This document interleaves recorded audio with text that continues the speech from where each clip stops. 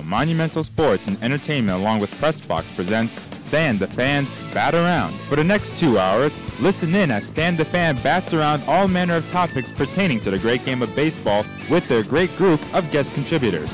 Feel free to tweet your questions to Stan at Stan the Fan. Now sit back and enjoy the Bat Around. Stan, take it away. And a very pleasant good morning to each and every one of you on this Saturday, August the 3rd? Yes. It is the 3rd. You see how certain I was? Got two young men in here with me today. No Craig Heist. Have our executive producer, Ryan McGittigan. How are you, Ryan? I'm doing very well, Stan. How are you? You always seem to be doing well. I'm just a chipper mood. You know, things are, calendar's turning, school's about to start again, which is a bummer for a few, but not for you. No, I'm excited to see some of my friends, so it's a good time here in Baltimore. And also with us is Griffin Bass. How are you, Griffin? I'm doing great, Stan. Thank you. Good. Same feeling? School getting close? Yeah, school's getting close. You excited about it? I am, yeah. Now, did you guys know each other at all at Towson? No. Not before this year. Yeah. And now you're best buds. Yeah. We are. No, you're not. Do you like each other? I like him. I like him better than Craig. Oh, that's all I can say. That's saying something. Craig Heist on assignment. He has a Masson Nats gig this morning, the Nats show, which he loves to do, and it pays a little bit better. Listen, this is what we got on the show today. We got a very interesting show today. Manager Gary Kendall of the Norfolk Tides is going to join us at 10:20. Then our friend Bill Latson, who always loves to do the show when Craig Heist is not doing the show. All kidding aside, they are best friends.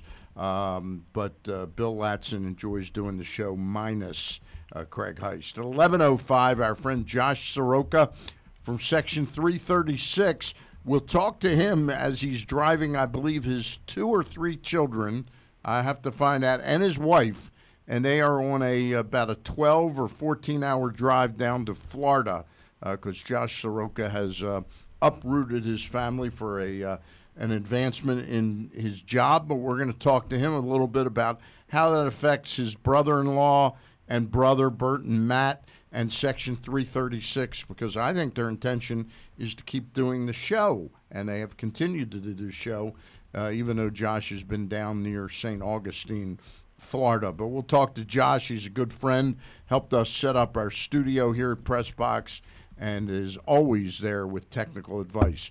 At 11:35, Steve Sparks, Astros radio analyst, will join us. Steve was an 8-year veteran in the major leagues, threw mostly knuckleballs, and we'll talk to him. He's a Houston Astros radio analyst. We'll talk to him about how Jeff Luhnow pulled off the coup of all coups. If you thought to pick up a Justin Verlander 2 years ago was something, boy, he snuck in and picked up Zach Greinke, Aaron Sanchez, and Joe Biagini in 2 separate trades. Although I'm not sure if the Biagini thing and Sanchez were one deal. I think they were one deal. They gave up Derek Fisher, and he somehow got back, I think, a Blue Jays prospect in the deal.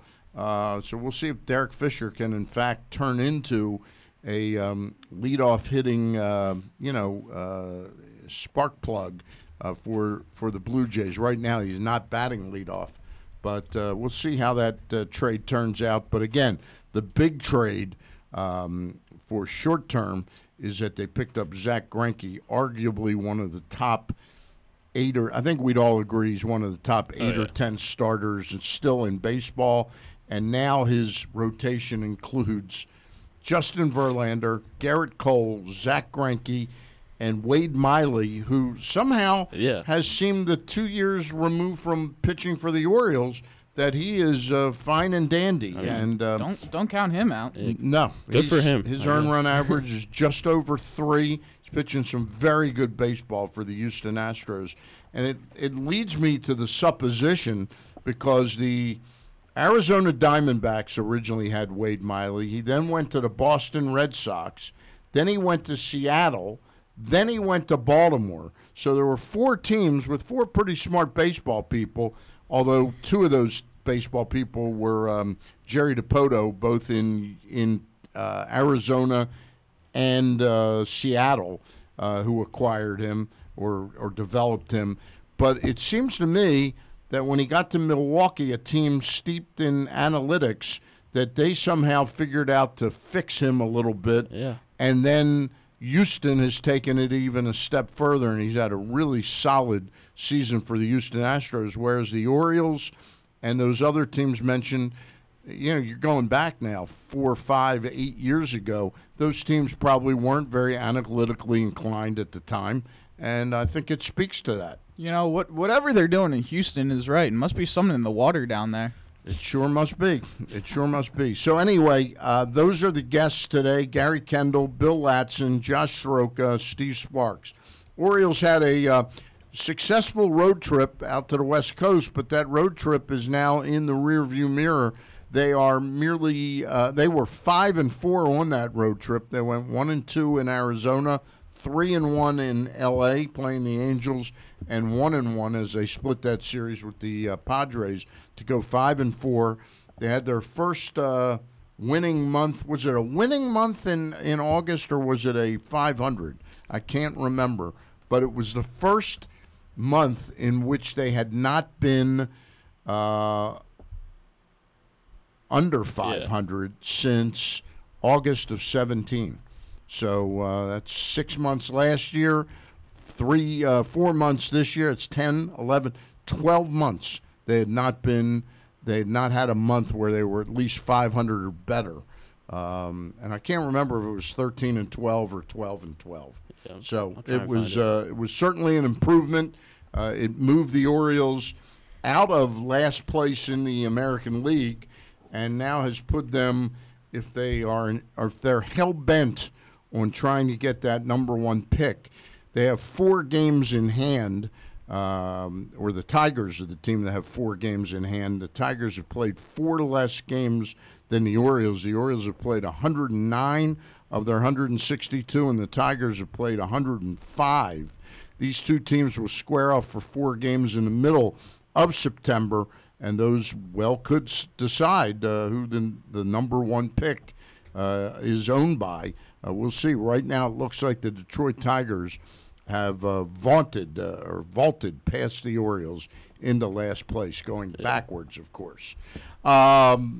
Anyway, the Orioles, though, as I mentioned, this road trip is kind of in the rearview mirror right now, because the Orioles have come home and had 2 what I would refer to as listless games against the Toronto Blue Jays. They lost 5-2 last night.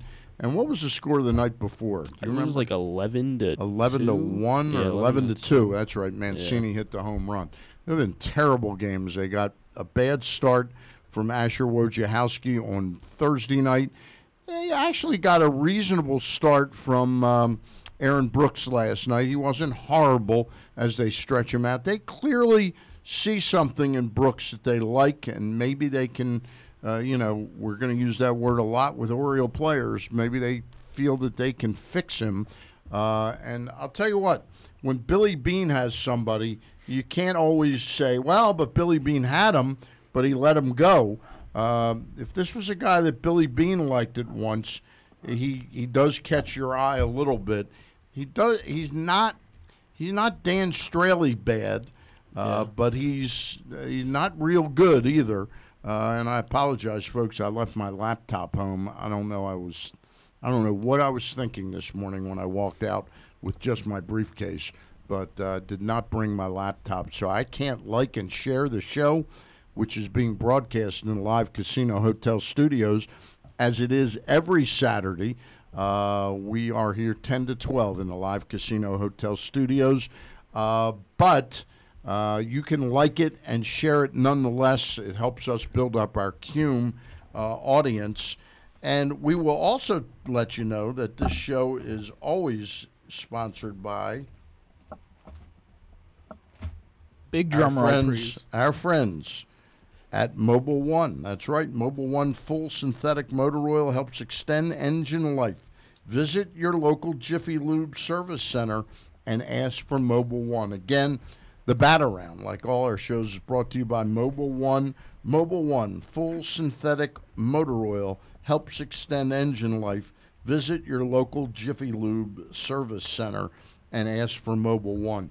Now, this is not an official break, but I figured while I'm at it, I'll talk a little bit about the Aberdeen Ironbirds. That's right. The Aberdeen Ironbirds, that's the home of Adlai Rutschman. He is combining. Now, it's not, I want to be clear, we're not guaranteeing you that Adlai Rutschman will play the day or night you go out to see your Aberdeen Ironbirds, but they are home tonight at 7:05, Griffin, I believe? 6:05 6:05 tonight and 4:05 tomorrow. Correct. They're playing both of those days against Vermont. The team then goes on the road for 3 games, I believe, but they're back in Aberdeen next Thursday, Friday, and Saturday. And those start times are Thursday, 7:05, Friday, 7:05, and Saturday, 6:05. They will be playing the Staten Island Ball Club, and we urge you to go out and attend and go grab a Adlai Rutschman T-shirt that they're hot off the presses there. He's not off to a great start there offensively.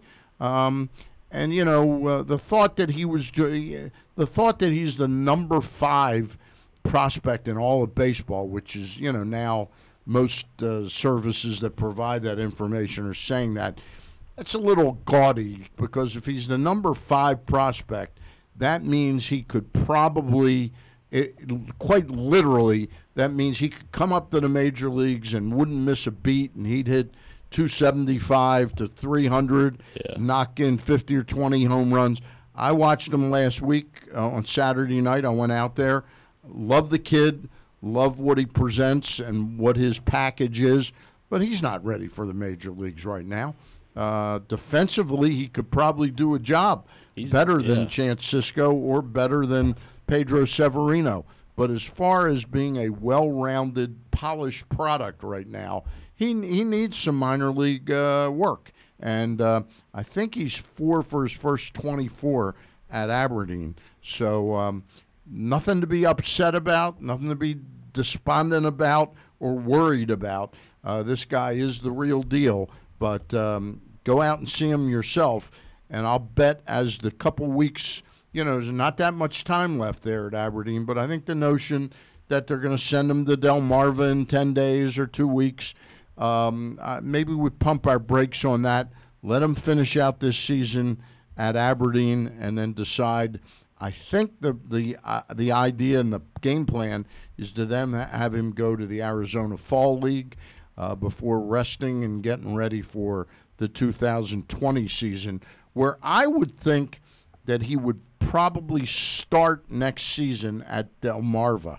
That's where I'm going to guess, with the possibility of a fairly quick jump up by June, mid-June-ish, to Frederick. That's kind of the speed that I see.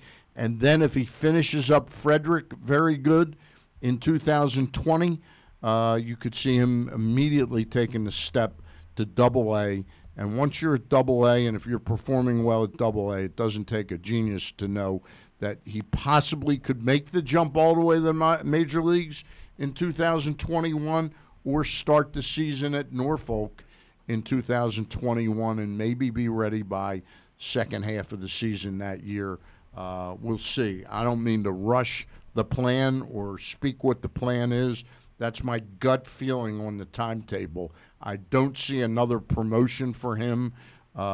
He went from Gulf Coast, where he was essentially in Sarasota in the Gulf Coast League, to get back his baseball chops, to get back into game shape, with the notion that they were going to immediately sort of send him up to Aberdeen. It's a place that's close by. They can keep an eye on him.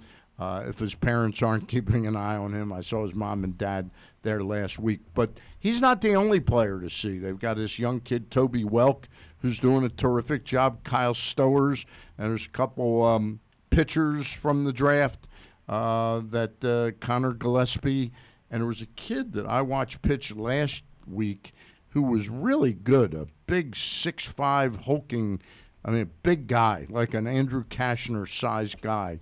I think he was one of the kids they drafted from Oklahoma State. If you could look that up, maybe give me the two kids, I'll remember the name. I was pretty impressed with him last Saturday out there in Aberdeen. But plenty of time for you to get out to Aberdeen and see a game and support the Ironbirds. Go to ironbirdsbaseball.com to take a look at the schedule yourself and figure out a game you could want to go to, such as next Friday night, the 9th, Star Wars night. And don't forget, every Friday home game is fireworks night at the Aberdeen Ironbirds. All right? Gary Kendall, due up in just a couple minutes. He's our number one guest. Bill Latson from MLB.com will join us. He wants to talk. Okay. Is that him? No, that was not him. He did pitch, but it's the other guy from Oklahoma State. Okay. He's a screen bean, right? He's 6'5", like 190 or 200. This guy, Morgan McSweeney. This guy, he's 6'4", 210. So he's pretty big. Yeah, but this guy was probably 6'3", 6'4", but 260 or something like that. Forgot his name. But we'll get that name out to you in just a minute. Bill Latson comes on. It is the 40th anniversary. Actually, is it? Don't tell me it's. It's the 40th anniversary of the death of Thurman Munson. Thurman Munson died August 2nd, 1979. I was in Boulder, Colorado when I heard the news, and as Craig Heist remembered yesterday, is that Gary? As Craig Heist remembered yesterday on the Mid-Atlantic Sports Report, the Orioles were the first team to play the Yankees after the death of Thurman Munson. Joining us now is the skipper of the Norfolk Tides, and that is none other than Gary Kendall. Gary, how are you? Yeah, good, Stan. How you doing? I'm doing good, and of course I want to talk Orioles baseball, but I'm wondering where you were when you heard the news 40 years ago yesterday that Thurman Munson had perished in an airplane crash. You know what? I was a little kid, and we were playing baseball. It was a summer day in Baltimore, and we were playing some pickup baseball when I heard the news. And, of course, news doesn't travel like it did, does today, you know, so you didn't really get the information like you would on ESPN or something like that. But it was a sad day. It really was. I remember I was in Boulder, Colorado. I was, in 1979, I was 27 years old. God, I didn't think I was that old at the time, but I was. But it was pretty shocking news at the time. Yeah, it was. Gary, playing the Orioles, if I that's exactly right. And Bobby Mercer drove in the game. Yeah, Bobby Mercer was his best friend on the team, but a tremendously respected player. Seems to be a push now that Thurman should be in the Hall of Fame. I wouldn't have a problem with that. I tend to believe that if somebody is robbed either through injury or death, and the tract of their career looked to be Hall of Fame, people would understand that we put him in the Hall of Fame based on what he did and what he projected to do. We'll never know how it would have ended up. Yeah, I think he was a Hall of Famer. Yeah, I do too. Hey, want to talk. This has been a big difference for you this year because you had been at Double-A as the manager of the Bay Sox for a good while. What's the biggest difference for you in terms of managing at Double-A versus now what you're doing managing at Triple-A? Well, your roster changes daily. Usually, I can't recollect a week where we had the same club. Right. And I'm not saying that as a negative, but it's always a challenge. It's always a challenge to maybe lose a starter an hour before the game, which has happened frequently this year, and then you get that phone call once in a while when the score's not good in Baltimore. That you have to hold out a couple pitchers that actually are available that night. So there's obstacles. Your roster changes a lot. And then there's also the player that, you tend – you manage the game and you manage the team, but you also have to do a lot of talking with your players. Players go up. Players, feel they should be maybe in consideration to go up, and they're not. and it affects them. It's a great deal. It enhances their life by going up as far as not only with salary, with insurance, a lot of things. These kids have families. A lot of them have children. So it affects a lot of things. So these players, they have that desire, and sometimes you have to mediate a little bit and just get them to understand and get them to play a team concept, which is sometimes, because this is a numbers game, and, to get them to try to get a man over and stuff like that, where that's an easy 0 for 1 when you look statistically if you're talking about a grounder to second, and to get them to buy into a team concept. You get to give them some of the best news of their life, or you also, the flip side of it, and one player that immediately comes to mind is a guy I know you're pretty fond of as a player, Cedric Mullins. Yeah. You didn't give him the news that he was going to the majors this year.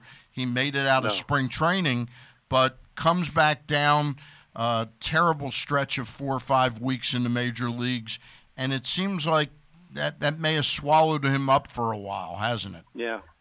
It was a tough for Cedric here. When he was sent from the Major League club to our club, there were some things that we were trying to focus on, getting on base, stealing bases, not only just defending and running, but having his bat profile a little bit more than, a lot of pop-ups and that type of thing. He was when I had him in Double-A, he was a player that caused a lot of havoc. Yeah. Via the bunt, and he was kind of a slashing type offensive player, and he just didn't have a good couple of months with us, and the decision was made, right around the break to send him to Double-A, and we hope that, that kind of gets him going a little bit, get some confidence, and get back up here and help our Major League club down the road. But that's what we're hoping out of Cedric. Vastly different story. You've seen the hard work that DJ Stewart has put into getting to the big leagues. He got his opportunity in September under the Duquette regime, cup of coffee, and showed some power. This year, this organization wanted him to go back down and polish up his development. He put in the work, put up big numbers at Norfolk, comes up for 2 weeks and gets hurt, and now has to go back down after 6 weeks on the DL. Your thoughts on DJ? DJ's a grinder. He's a guy that I really liked a lot when he was at Double-A, and then I was fortunate enough to get a chance to have him on our roster here for a little while at the start of the season, and he certainly deserved it. He did everything. Looked to take the extra base with steal bases, aggressive balls in the dirt. He's improved as an outfielder. Showed some power. There's a lot of things about his game that really strikes a Major League club and makes him very appealing. And he did all those things, and he certainly warranted going up. And then, he had the injury, and he's been kind of fighting through it. Yep. He's moving around a little better than he did. And, he's back with us right now. He's getting a wisdom teeth pulled, so he wasn't in the lineup last night. And I don't know that he'll be in the lineup tonight, but he certainly makes an impact in our lineup, and we're hopefully we get him healthy and he can go up and help Brandon and our ball club up there. Hey, tell him that your old friend Stan the Fan mentioned that the old wives' tale, and I'm telling you, when I had my wisdom teeth pulled in about 1976, tea bags in the sockets where they pulled them from. If you put tea bags in there. You're from East Baltimore. My mom told me the same thing. My mom was from East Baltimore. Yeah, she was. Hey, one player that kind of benefited from the DJ Stewart injury and also the Dwight Smith injury up here at the big league level was Anthony Santander, who I thought he was kind of behind the profile of DJ and behind Mountcastle and behind Austin Hayes. But he has looked incredibly solid as a major league player right now. Surprised to you, or you thought you saw it? And I'm not saying that it's a slam dunk and I know everything, but I always look at a player's tools, and I think when a player shows you these different tools in the minor leagues, I think when you put them around better players, because certainly the major league level is a much more consistent level than AAA. But I think when you put a player that has these tools and has work habits, that I think they come on better at the major league level. And Tony was a guy that has a lot of tools. He brings a lot to the table. He's got some strength. He's got surprisingly good speed. Yes, he does. I think sometimes, you look at the frame, and it's kind of a muscular, type frame, and you kind of don't really realize he can pick him up and put him down, and he's got some power from both sides of the plate. And what has surprised me, because we really never went there in the minor leagues with him in center field. Yep. But has been his jumps and breaks and how he's closed on balls in center field. And that's really refreshing, and he's done a nice job. So let me ask you a question. I started out by asking you the biggest difference between managing at Double-A and managing at Triple-A. And by the way, we're talking with manager Gary Kendall, who's managing the Norfolk Tides this year after several seasons with the Bay Sox at Double-A. What's the biggest difference between managing for a Dan Duquette-led organization and a Mike Elias organization? Is it the desire to have people finish off their development? Is it the desire to work more with some analytical information? What would you say to that? Well, I think as with Dan, and who I've known Dan for quite a while, I think we were heading in that direction. Yeah. I don't know if it would have been as aggressive, just in my opinion, as it has been, and because we're really getting up to speed, just with what we're doing offensively, what we're doing defensively, and so I think there's been a little bit more aggressive to trying to play catch up to get not only up to what the major league standards are when it comes to that, but maybe to even get further advanced. So I think that's been probably the biggest thing. But I know that Dan, we had a much smaller version of the analytics department. Sure. And there was talk of it, and it was, we talked about shifting and things like that with our defense. But it's really gone on at a much more rapid rate, and which is a good thing, And, it's everything's a tool. I think there's, how they used it in scouting, how Mike described it, how they used it, the scouts' knowledge versus, what the input of the analysis was. And I think the same thing goes when you're managing a baseball team. You use all these resources, and it gives you so much information. And all information is good information, No question about it. I want to ask you about two offensive players and a couple pitchers, and then we'll let you get to work for the day. Austin Hayes, injury problems have plagued him these past two seasons. Yeah. I thought once he got behind the injuries or past the injuries, he was going to put up big numbers at AAA. Right now, he's struggling. 231 with just 5 homers, 16 ribbies, struck out 34 times to 6 walks. OPB of 275. Is he pressing because the clock is running, or is that what he thinks? I don't know what he thinks, but I know what it looks like at times. He's overswinging, trying to do too much. Yeah.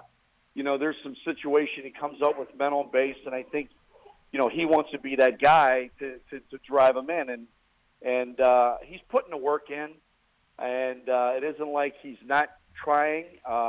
There's been games that it looks like, boy, he's ready to snap out of it, where he's driven balls to the opposite way. And, of course, he runs good and he plays a good outfield. And then there's games that, he doesn't repeat good swings, repeat a good approach. So I think it's just been very inconsistent for him. And that's what the minor leagues is about. So we're just going to keep at it. And I know Butch Davis has put a lot of time in. And hopefully it starts clicking, and he has a strong finish. You've been around this game for a long time, and for fans, they can say, oh, that Austin Hayes, he's always hurt.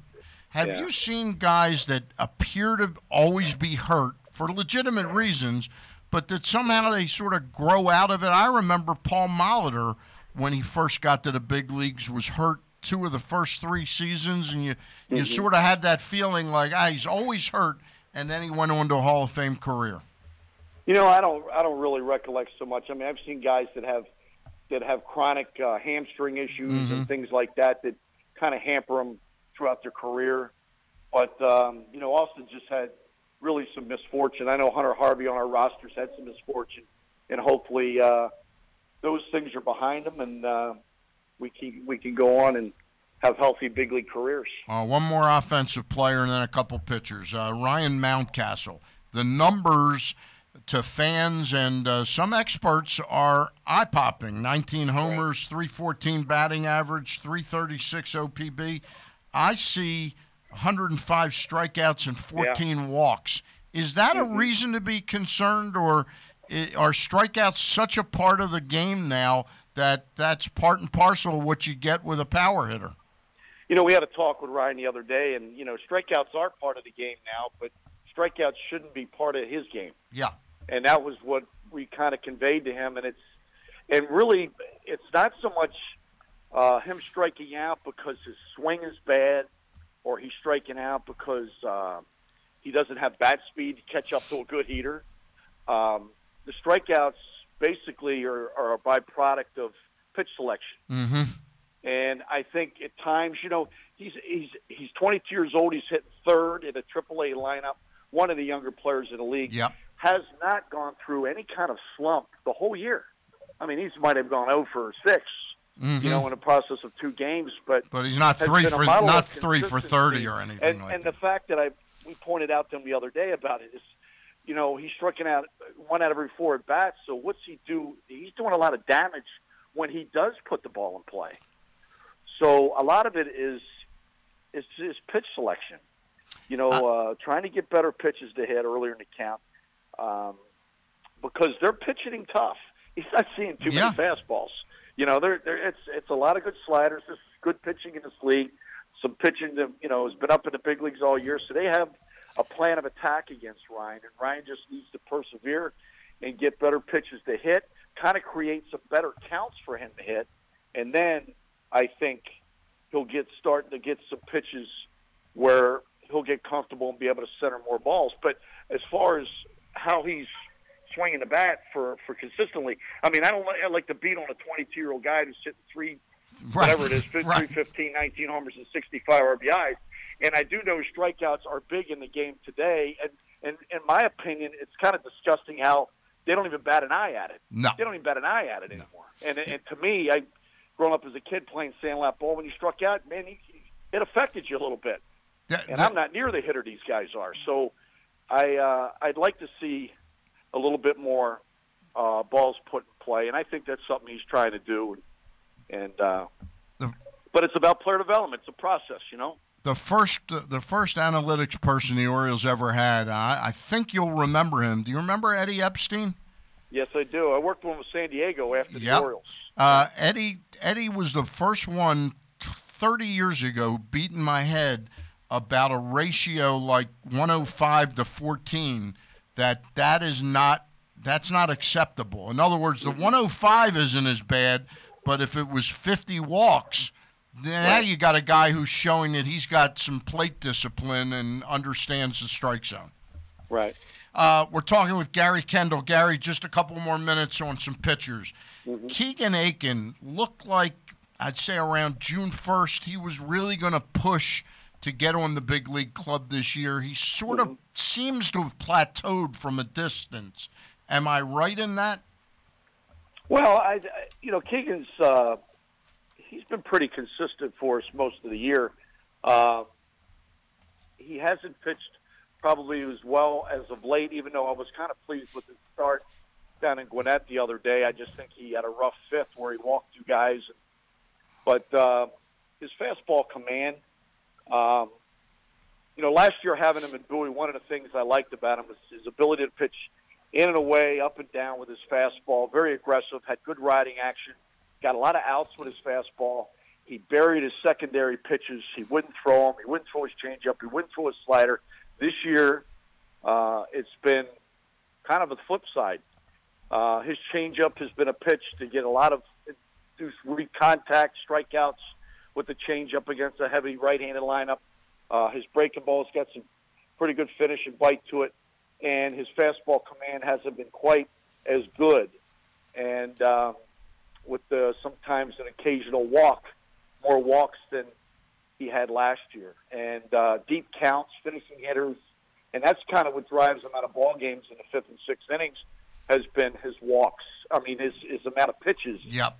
which sometimes create walks. But that's something that he needs to improve on, and there's nothing wrong with the fact that he's not in the big leagues. One of the things that I think is good here is when Keegan Aikens is ready and Mountcastle is ready, hopefully they go there and they stay there. Yeah. Because they are prospects, and you don't like to see these guys go up and down and, on roster decisions. So there's things he needs to work on. He knows that, but he's putting in his time. I know how closely you watch the overall organization. You know about the group of pitchers that are at Bowie. Surprisingly, all of a sudden, one of them broke free to come up to you at the AAA level. Bruce Zimmerman, who I think the club picked up in the Atlanta trade, I think it was. What do you see out of him? Because he was sensational at Bowie, and he got clobbered his first time, a little better the second time? Yeah, and I don't want to make excuses for the guy, but there's a guy that, like you said, he pitched for a little bit with us last year at Bowie. He started this year, and Bowie had a really good season for them. And then he comes up to us, and he makes one start. And I really attribute a lot of that to the baseball. Mm-hmm. I know he's played catch with a Major League ball before. But when you're out there pitching, not throwing a bullpen, but when you're pitching, and you got sweat coming down your arms, and he just lost kind of feeling for his secondary pitches.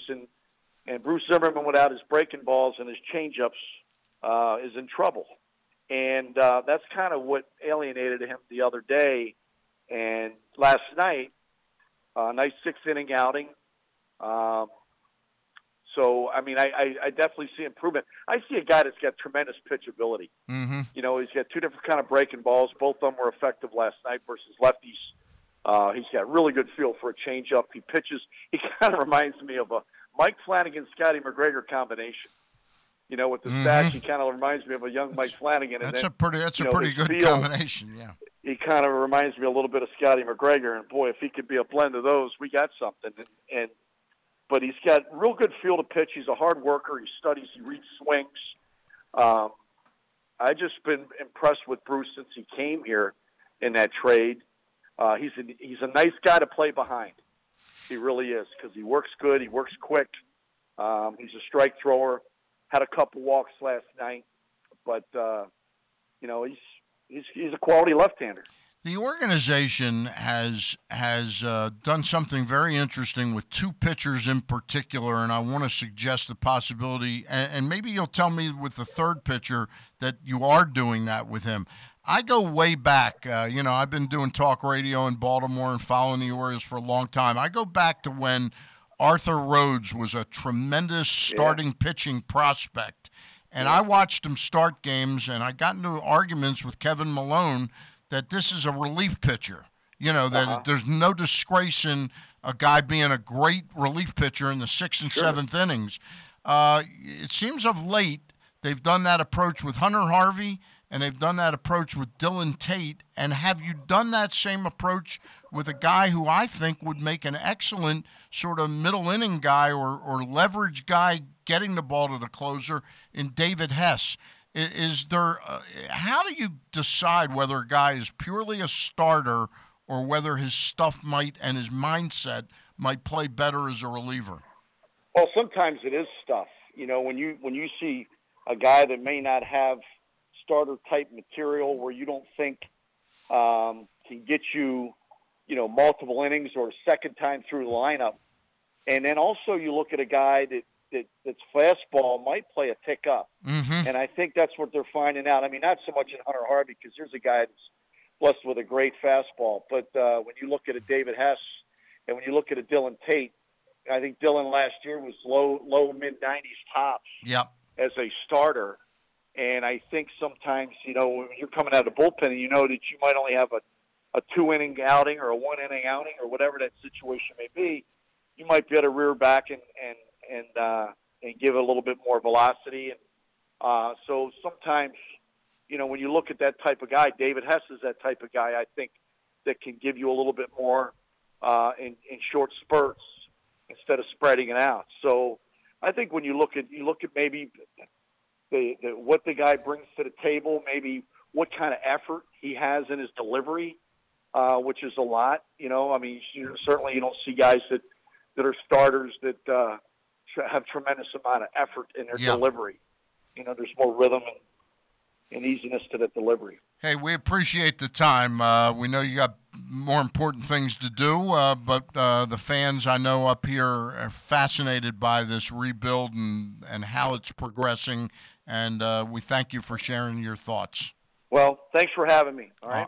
We'll talk soon. Gary Kendall. All right, Stan. All right. Gary Kendall, manager of the Norfolk Tides. Up next will be Bill Latson in a couple minutes. We'll remind you that we're broadcasting from the Live Casino Hotel Studios, which is what we do each and every Saturday from 10 to 12. We will be here, and we want to remind you of a couple great events coming up to the Event Center at the Live Casino Hotel. Dwight Yoakam is coming up August 17th with Sugarcane Jane. Tickets start at just $45 and include $10 in free slots play. Also coming to the Live Event Center in the coming months are Norm Macdonald, Grand Funk Railroad, Rescheduled, Boz Scaggs, Kenneth Babyface Edmonds, and Gladys Knight. Get your tickets at livecasinohotel.com. And Ross Grimsley likes to talk about how he knows some special things about pitchers, but both of us agree that we have some special information to give you about the Costas Inn.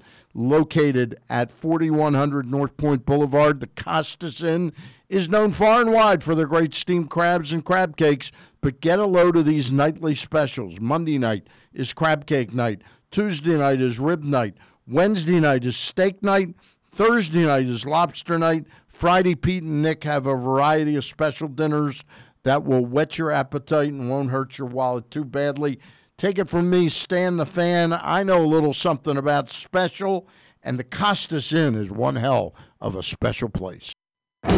Join the flock as the Chesapeake Bayhawks face off against the New York Lizards for Superpowers Night on Saturday, August 3rd at 7 p.m. at Navy Marine Corps Memorial Stadium. Arrive at 4:30 p.m. to attend the Lexus Tailgate Zone featuring games, live music, and complimentary Bud Light for ticket holders 21 and up. Tickets are available and start at $15. To purchase, visit thebayhawks.com/tickets or call the Chesapeake Bayhawks ticket office at 866-99-HAWKS. Go Bayhawks!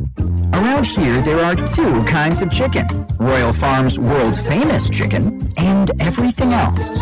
What's the difference? Royal Farms chicken is always fresh, never frozen. It's hand-dipped in a secret recipe of herbs and spices and cooked on the spot right in the store. Chicken from anywhere else? Who knows? Hungry for some hot and delicious chicken? Get some Royal Farms world-famous chicken. It's one of a kind. And don't forget the Western fries. Real fresh, real fast. Royal Farms. Baltimore's favorite bar is just 771 feet from home plate at Camden Yards. Sliders Bar and Grill is at 504 Washington Boulevard, just steps away from Camden Yards. It's the perfect sports bar for every season. This is the perfect time to book your private party or take the office to lunch. Feeding clients? Take them to Baltimore's neighborhood sports bar, Sliders, for great food and drinks with some local atmosphere. You can book your private event on the second floor or on the outside patio, both overlooking the best stadium in baseball. See all of Sliders' daily specials or book your party at slidersbaltimore.com. Sliders, Baltimore's neighborhood sports bar. Visit them today.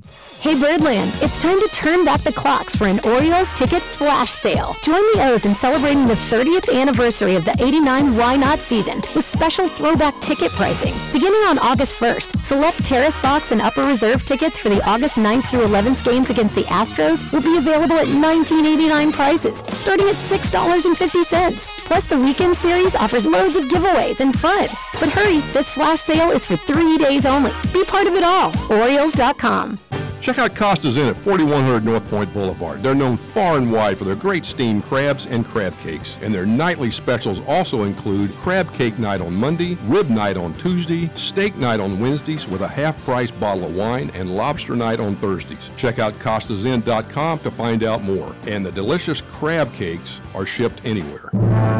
Respect. It's more than a word. In the U.S. Army, it is one of our core values, earned through selfless service to our nation and making a difference both at home and abroad. On the Army team, respect is earned daily. And now, in addition to earning respect, you may earn up to $40,000 in bonuses if you qualify. To learn more, visit goarmy.com/bonus or call 1-800-USA-ARMY. Paid for by the U.S. Army. As the weather heats up, the menu at Chick-fil-A Nottingham Square cools down. Introducing the all-new Frosted Key Lime, a fun twist on one of America's favorite pies. The new treat is a hand-spun combination of Chick-fil-A's signature Ice Dream, Chick-fil-A lemonade, and natural sugar-free lime flavoring made from a blend of key limes, kaffir limes, and Persian limes. Frosted Key Lime gets its green color from a mix of nutrient-rich ingredients. Download the Chick-fil-A app today, place your order, and get points towards free stuff at our Chick-fil-A Nottingham Square. Plus, if you order using your app, your food will be ready when you get there. Stop by Chick-fil-A in the Nottingham Square Shopping Center at 5198 Campbell Boulevard and tell Steve we sent you. This is former Trope AJ Francis, just here to let you know that I am a huge wrestling fan. I know you are too. And there's a lot of stupid idiots out there that ruin the wrestling podcast experience for everyone else. Hey, Aaron Oster from the Baltimore Sun and Rolling Stone. I don't understand why people would ever cheer for Roman Reigns. He's awful. I'm sick of it. Boo! Boo Roman Reigns! Never wrestled for Ring of Honor, never wrestled for PWG, never wrestled in Japan. He is no Kenny Omega. Too sweet me, bro. I hate both of you, and this is why I keep stupid idiots like you on my list. This is your boy, Y2AJ, here to save you. Find Jobbing Out, the podcast tab at PressBoxOnline.com, on SoundCloud or iTunes. And we're back, and we'll remind you that we're in the Live Casino Hotel studios, as we are each and every Saturday from 10 to 12 with the Bat Around. No Craig Heist this week. He is doing the Nats show on Masson Sports. We'll also tell you that you can join the Chesapeake Bayhawks in Annapolis tonight, August 3rd at 7 p.m. as they take on the New York Lizards. Arrive by 4:30 to attend the Lexus Tailgate Zone. Tickets start at $15. To purchase, visit thebayhawks.com/tickets or call the ticket office at 866-99-HAWKS. Go Bayhawks. And, of course, they had the MLL All-Star Game. They had nearly 7,000 people last Saturday in what was one of the most amazing nights for sports in recent vintage around here. You had the Ravens have their big first stadium practice at M&T Bank Stadium with the fireworks show after it. You had 14,000 people at the Royal Farms Arena for the Gervonta Davis fight, a belt. Fighting for his lightweight belt. You had this MLL All-Star Game, and then on top of that, out in Aberdeen, you had the debut in Maryland of Adlai Rutschman before paying. The way I like to say it was his debut, Griffin, in front of paying fans, because Gulf Coast League, they don't pay for tickets. Yeah. Now, you tracked down that name of that pitcher that was big. Yeah, Jake Lyons. Jake Lyons. And how big was he? He is 6'5", 282. Yeah, he's a big – and was he Oklahoma State? Yes, he was Oklahoma State. Was McSweeney Oklahoma State he too? Was, he was Wake Forest. Yeah, he was Wake Forest. Wake Forest, yep. Okay. Yeah. All right. We're due to have our man Bill Latson on in just a couple minutes. We're trying to make our connection and not reaching him right now. So we will tell you that in lieu of that, we'll take a look at what's going on in Major League Baseball right now. Of course, the New York Yankees in the American League East are 7.5 games in front of Tampa. And after Tampa swept the Boston Red Sox, the Red Sox have now fallen 11.5 games behind the Yankees, but more importantly, they've now fallen 4 games behind Tampa. In the American League Central, Minnesota has a 3-game lead over Cleveland, 67-42, the Twins to 64-45. But importantly, the Indians just acquired 2 big bats in the middle of their lineup, Yasiel Puig and Franmil Reyes. So it'll be interesting to see if this Cleveland team can make up for the loss of Trevor Bauer. They've been getting great performances by Mike Clevenger back after that lat strain that he had that caused him about 8 weeks. Zach Plesac and Shane Bieber, terrific young pitchers, all 3 of them. And the word is that they're hoping to get back Corey Kluber and maybe Carlos Carrasco. I'm a little less believable on the Carrasco thing, who was announced tragically has leukemia, which you can perform through, I guess, but he looked very thin at the All-Star game, and they got to be very careful how they monitor his work and effort. So I don't know that they'll get Carrasco back, but they may get Corey Kluber back. But it was a risky trade, but I guess that they felt that they've got enough pitching to withstand the loss of Trevor Bauer, given the fact that they not only picked up two guys in that deal that helped them immediately right now in Puig and Reyes, but they ended up out of the three-team deal, they ended up with three prospects. They got a pitcher named Logan Allen and an infielder and another player. They got everybody else throwing in players. San Diego only got one player out of the deal, Taylor Trammell. The Indians got 5 players out of that deal by putting Bauer in, and the Reds, I think they only got Bauer, and they may have received one other young player in the deal.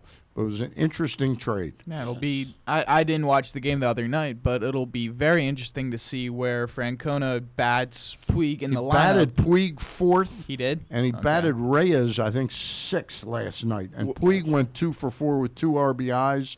And Reyes went 0 for 4, I believe. Now, Lindor's still in those top 1 and 2 spots. Yeah, Lindor's batting leadoff. Santana's batting, I think Mercado is batting second, and Santana's batting third.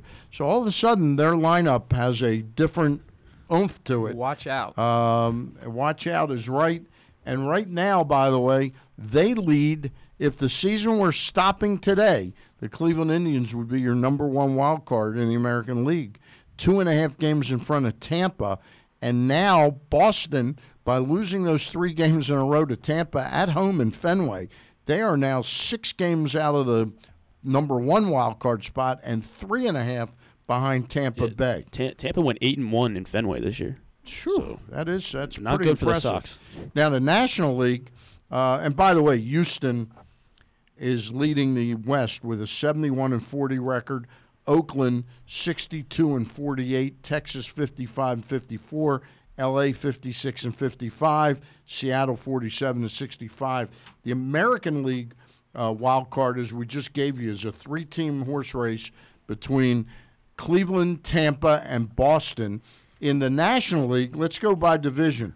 Atlanta has a 6-game lead over the Washington Nationals and a 7-game lead over the Phillies and an 11-game lead over the Mets. Atlanta is 65-46. The Nats, with their win last night, are 58-51. The Phillies lost in 15 innings to Chicago White Sox. 4-3 in Philadelphia, 57-52. And the Mets, who have been red hot lately, they have now moved to within 3 games of 500, and they're 5 games behind the Nationals right now. And the Nationals are tied with the Cubs for the number 1 spot in the wild card situation, with the Phillies just a half a game back, Milwaukee 2 back, San Francisco 3.5, Arizona 4.5, and the Mets 5 games back. The reason I point out the Mets, and it's interesting, don't go to sleep on them totally. The trade, the acquisition they made of Marcus Stroman, there's no question that the game plan was, let's pick up a guy who's controllable for next year, who can make up for either Noah Syndergaard or Zach Wheeler being dealt. But they didn't deal either one of them. Yeah. They now have 5 starting pitchers in DeGrom, Matz, Syndergaard, Wheeler and Stroman. Yeah. That ranks much better than the Phillies. And with Max Scherzer down right now with the Nationals, you have to wonder if it isn't better than the Nationals. The reason I bring it up is they have plenty of games left against head-to-head. In fact, next weekend, the Mets and the Nationals are playing a big series up in Shea Stadium. It'll be interesting to see how close the Mets can get to that. St. Louis has a half-game lead over the Cubs. Milwaukee Brewers 2.5 back, and they have really stumbled. Yeah. And I don't know that they did enough at the deadline, picking up Jordan Lyles. Yeah, they've got Jordan Lyles. And they picked up somebody else. They traded Aguilar. They trade Aguilar for Jacob Faria. Yeah. I love Faria, but I don't know that that's going to work for them right now. No starting pitcher. Their starting pitching is really, really suspect. Anyway, Dodgers have that big lead out there, and it's interesting the Giants didn't sell, and I think they've gone 1-3 since the deadline. Joining us right now is our friend Bill Ladson of MLB.com. Bill, how are you? Doing great. How you doing? I'm doing super, and I know how much you love this. When you hear in the grapevine that Craig Heist isn't going to be on the show, I immediately get a call from you. Can I come on? Hey, it's great news, man. I mean, without him, he's a pest. You know how he is. I don't have to tell you. Yep. You don't have to tell me is right. Hey, it's pretty obvious the Houston Astros were a huge winner at the trade deadline, Bill Ladson. No doubt about it. Who else were winners at the trade deadline? Wow. I mean, to me, as far as I'm concerned, I think that the Arizona Diamondbacks were also winners. Even though they got rid of Grickey, yep, they were able to get some minor leaguers, some top minor leaguers. Yep. And to me, I think that's it. I mean, I know a lot of people are saying the Nationals because they picked up bullpen help. But to me, those guys are like Hunter Strickland. They're wait-and-see type guys. I mean, I got to see them do the job for more than one game. Did you hear what? How that goes. Did you hear what happened in the Washington game to Roenis Elias? Yes, he was told not to run, and yes, I'm aware. But he pulled his hamstring, and he could be out. He could easily be out a month with that. Yes. Yeah. Yes. But we don't know the outcome yet. But yep. But he was told not to run or hit the baseball, but he did it anyway. But we'll see what happens. All right, that's a real head scratcher. I will tell you this: Hunter Strickland looked fantastic last night in his one inning. Yes, he did. Yeah. But again, just one game because he's been inconsistent the last couple of years. But I think he's better than Trevor Rosenthal, all the people they had to start the season and go into the break. What was your thought on what Atlanta picked up over the 3 trades they made? They picked up Chris Martin, Mark Melancon, and Shane Green. All help? Yeah, I mean, again, it doesn't tickle my fancy. I'm not going to lie to you. Yeah. Now, I remember Mark Melancon with the Nationals. Yep. And he didn't blow anyone away. He was okay with the Giants. Shane Green, I'm a huge Shane Green fan. I think his stuff really plays well, and I think he'll be uber motivated with a winning team now. I'm looking for great things out of Shane Green. Yeah, but Shane Green, again, I have to take a wait-and-see approach with that. I understand. Like he did it with the Tigers, okay, but let's see him do it when it really counts. All right, and, fair enough. Take it from there. Mm-hmm. The Cleveland Indians not only picked up Yasiel Puig and Franmil Reyes, they were able to somehow, I guess because they were the team brokering the most desired commodity in that trade was Trevor Bauer. They got 3 prospects in that deal, too. Yeah, I mean, how this deal was made is beyond me. Yeah. I think it took a lot of people by surprise, especially with the Reds. Yep. Because the Reds are like 6 games back. Yep. And to pick up Trevor Bauer like that, I mean, that tells me they still think they're still in it. Well, they have the 1 season of control where he's going to get an arbitration figure probably around $19 or $20 million. It says to me they're really going to go for it this off season. Oh, no question. Yeah. But I think they still have a chance. I mean, they're only 6 games in the division, so there's still a chance. You have 2 months left in the season, and I think the Reds still think they have a chance. Yep. I mean, I don't think they would have made this deal if they didn't think so.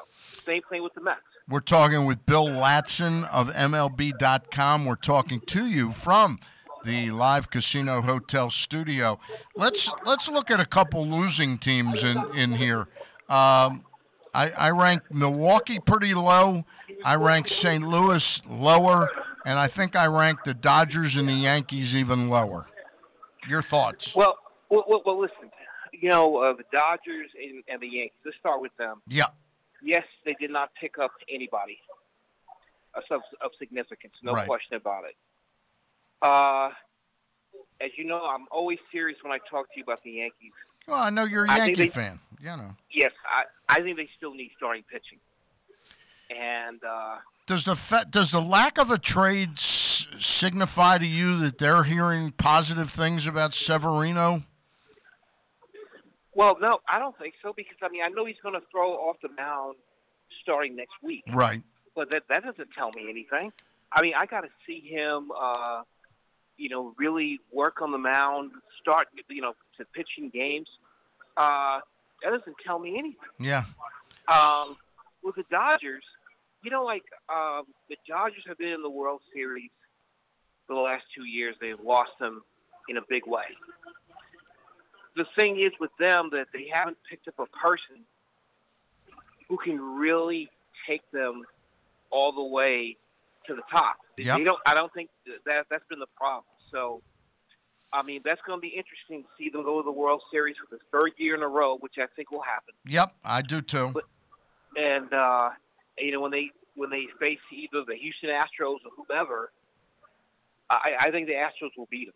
I think the Dodgers can be had again in whoever they face in the World Series. I think they are capable of winning the World Series, but I think the most important pitcher they have right now, believe it or not, is Joe Kelly. As to whether he can come on like he did last year with Boston, they spent a lot of money on him, but clearly they had a need in the late innings to get the ball to Jansen and be the insurance policy if Jansen comes up lame, because he's not the Kenley Jansen of 2, 3, 4 years ago. No, but you know what, though? You mentioned Joe Kelly. Joe Kelly has been really inconsistent, and you wonder if he'll even make the postseason roster. So. I know, but I don't. It's interesting. Answer me this: the Washington Nationals. This is not a talk about what they acquired or didn't acquire. They were 25-10 before the All-Star break. Since Max Scherzer's first injury that now has morphed into a second injury, they're 11-9, including last night. Their momentum has been thwarted some, both by who they played and the loss of Max Scherzer. How serious do you think they're worried about Scherzer right now? Oh, you have to be worried because he's their best pitcher. Yeah. You have to be worried. So there's no question about that. So you know what? Strangely enough, I'm going to stick to what I said early in the season. I still don't think the Nationals are going to make the playoffs because I don't think they have enough firepower to go to the postseason, not even to the wild card. Milwaukee picks up Jordan Lyles and Jacob Faria, and I like Faria, but they apparently have immediately put Lyles in their rotation. Did they do enough? No, I don't think they did enough because they need pitching. The offense, outside of Christian Yelich, has been okay. It's nothing to brag about. And you know what? I'm going to tell you a team I think will be back in there in that race. I really like the way the Mets picked up Stroman. And, they lost yesterday, yes, but I like the way they've been playing lately. And I think they're going to give the National League East and the wild card a tough time. I'll tell you, I just talked about that right before our last commercial break. They clearly acquired Stroman with an eye to 2020, but when they didn't trade Syndergaard or Wheeler, what they've ended up with is by far the best rotation in the division, and it might be a rotation that's able to pick up. They are only right now 5 games behind the Nationals. And correct. Yeah, the Nationals and the Cubs. Billy, before I let you go, the Boston Red Sox didn't do anything. Is that because they feel that Darwinzon Hernandez could be the guy to hand the ball to Nathan Eovaldi? Was there a little bit of a method to their madness? And isn't their bigger problem is that their rotation has really just sprung a leak? Yes, I think it's the rotation, and I think the rotation definitely has to get better. But you know what, though? I think they didn't make a deal because I think they feel that Nathan Eovaldi can do the job. They weren't able to get their bullpen help like they wanted.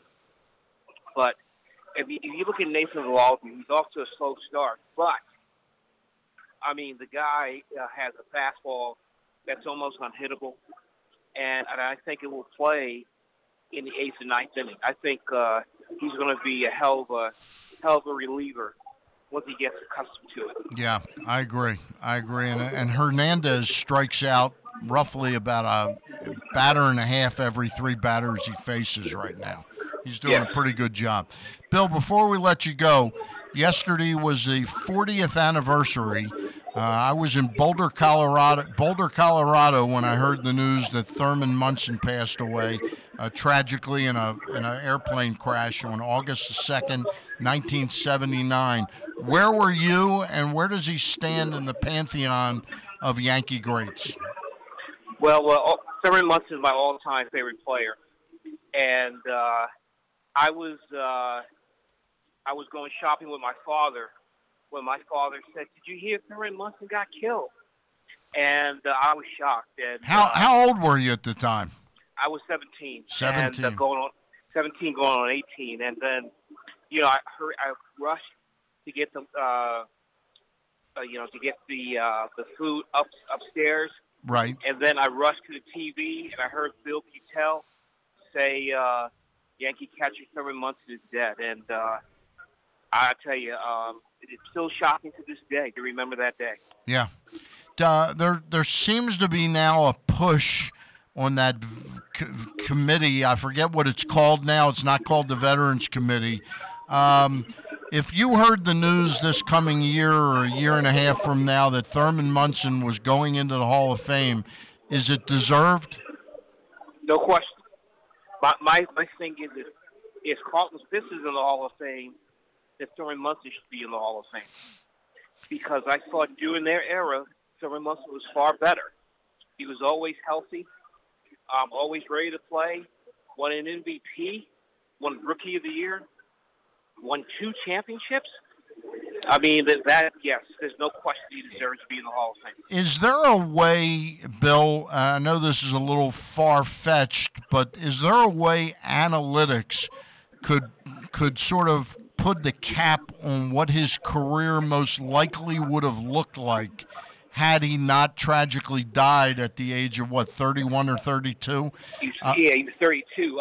Yeah, there's no question that analytics could really put a spin on what he did. I think it would show that he was still one of the best catchers when he passed away. Right. And there's no telling how many, total hits, RBIs he would have received because he was still a run producer when he passed away. Yeah. That's kind of what I'm thinking, that analytics could play a part, and not just in a tragic death such as this.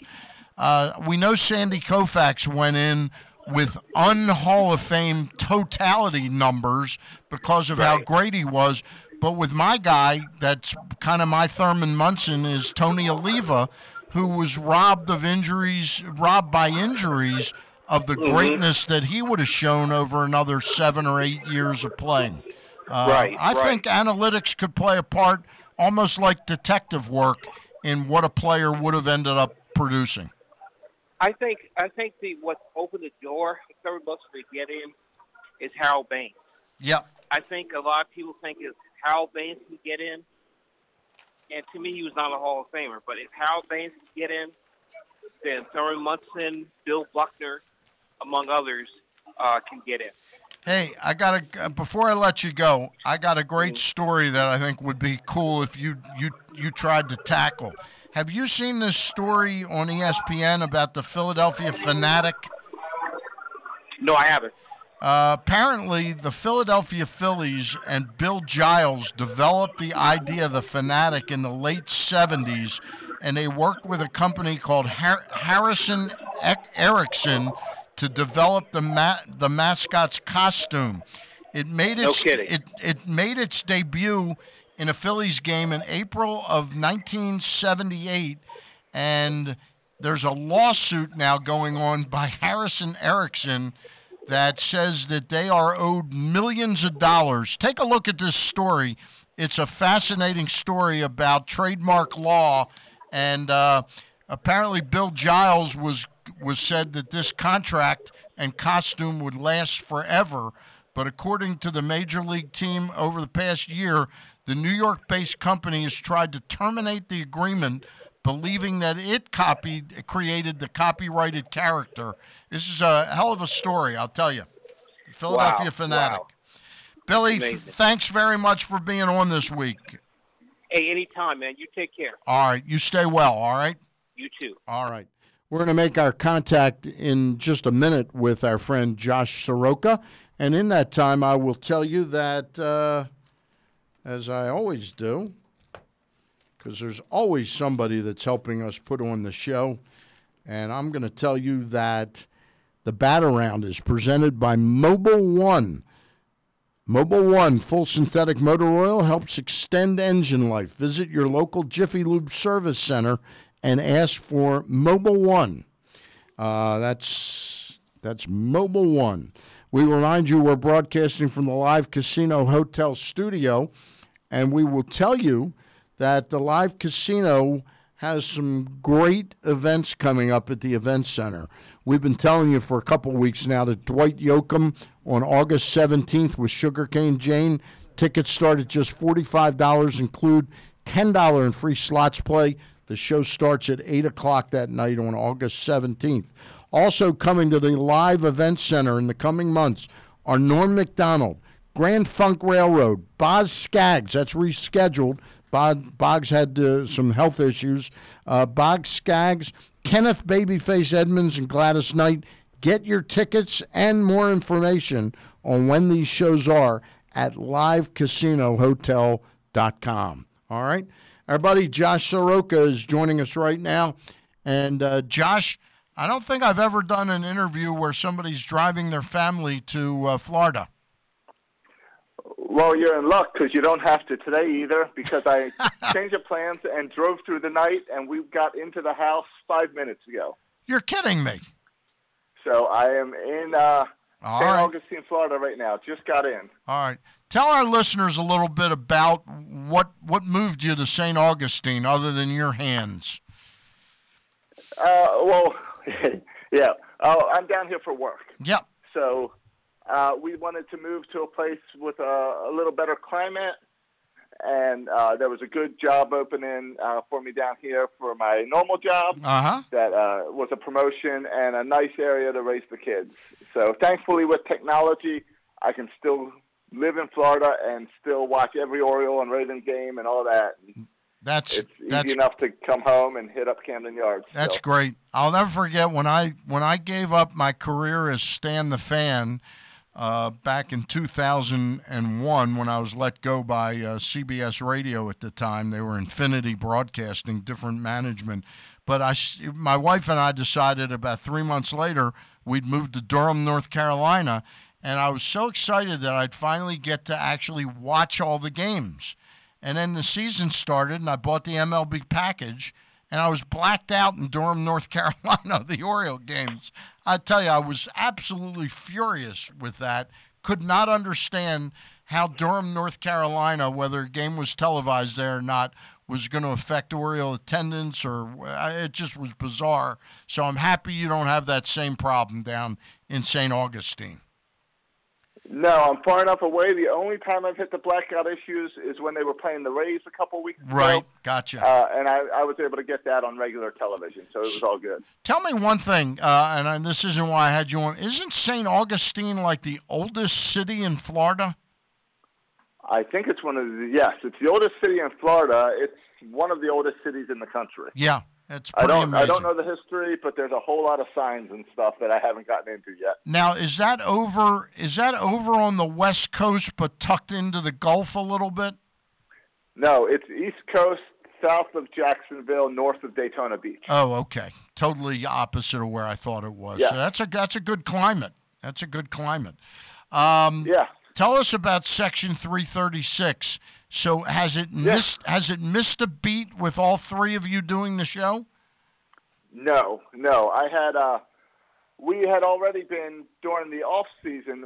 We were very used to everyone in studio, but we transitioned during the off season to doing it occasionally over Skype and over the internet, using some other things, not Skype, but similar programs for podcasting. So we already had things prepared.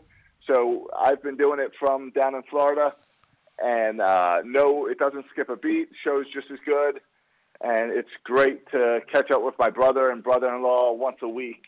So the show's just as good in your opinion, or some people's opinion might be it's just as bad.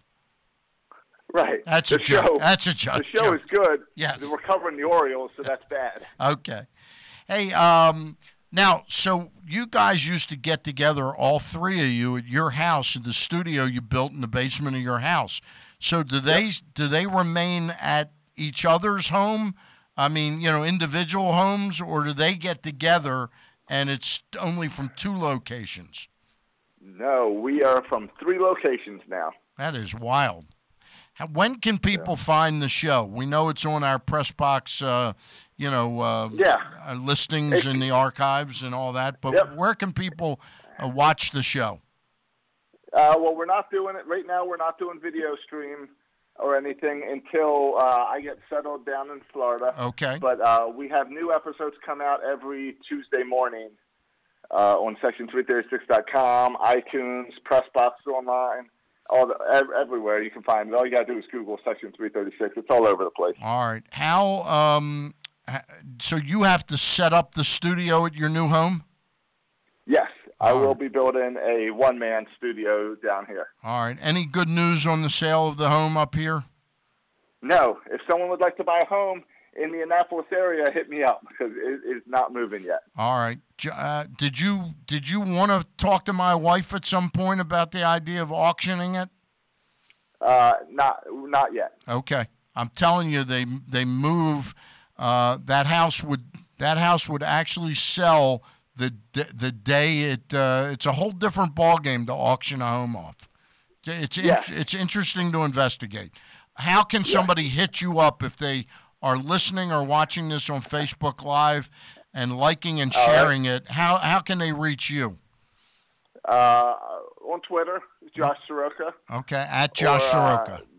Yeah, just search Section 336. Anything that you click on the contact Section 336 goes to me. All right, the Twitter is at Josh Soroka, Sroka, correct? That's correct, yeah. Really nice home in a really nice neighborhood just outside of Annapolis. What was that area called, though? It's not Annapolis. No, it's called Arnold. Arnold, that's right. Arnold, Maryland. I'll miss my yearly trips to Arnold. I guess Section 336 will pick up the check for me to come down to St. Augustine now. I think what we're going to do is we will meet up with you in Sarasota. All right. That sounds good. So let's. I've spent all this time now telling people where you can still find Section 336. It's still alive and well. The Orioles have been alive and well until these last 2 games. They had a good enough streak to let the Tigers slide backwards past them. Right. That West Coast trip was a whole lot of fun, and I was looking forward to, hey, maybe it's going to – Blue Jays aren't that great of a team. Maybe we can continue it at home, and it hasn't been that pretty. Yeah, they came home and have been – I call these 2 games very listless games, just awful, the 2 games back here.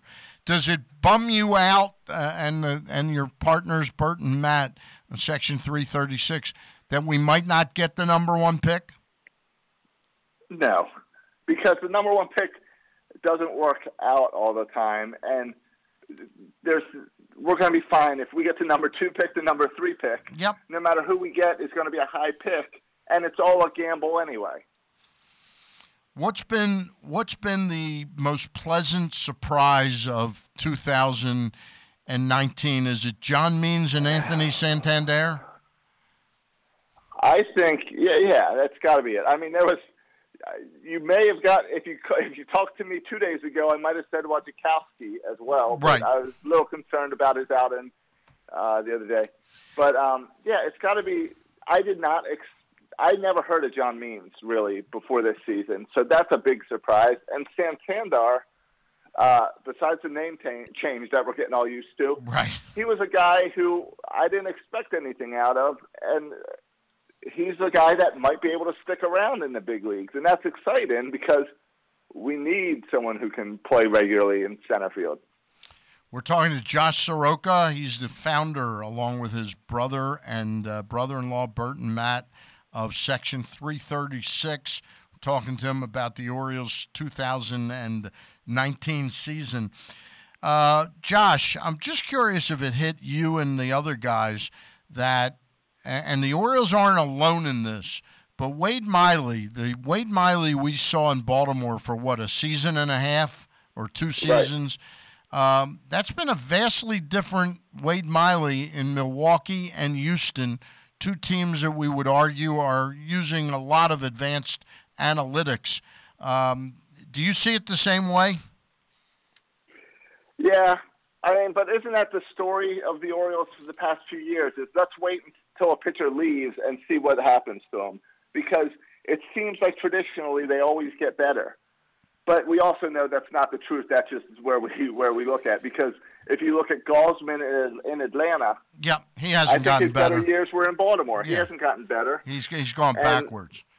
Right. I think we're all scared because of the Arrieta leaving and really getting a whole lot better. Right. That we just assume that every time a pitcher leaves the Orioles, they get better. So that's great for Wade. Yeah. And exciting for him. But I'm more excited with the fact that our AAA and AA pitchers, or single A and AA pitchers, are pitching really well. That excites me more because I can see that's got to be analytics in-house changing. That's what I was going to ask you next. That's a sign. That's not a coincidence that all those guys at AA are suddenly pitching like world beaters. It has to be that the organization is showing them some ways to be better rather than conventional pitching coach to pitcher relationship. Yeah, I remember probably about 2 months ago, I was talking to Alex Murphy, the minor league catcher that the Orioles released recently. Uh-huh. And he was on a rehab down in extended spring training and working with the pitchers, catching, and he said that he had never seen the amount of analytics that they were bringing into Sarasota and that the pitchers were working with.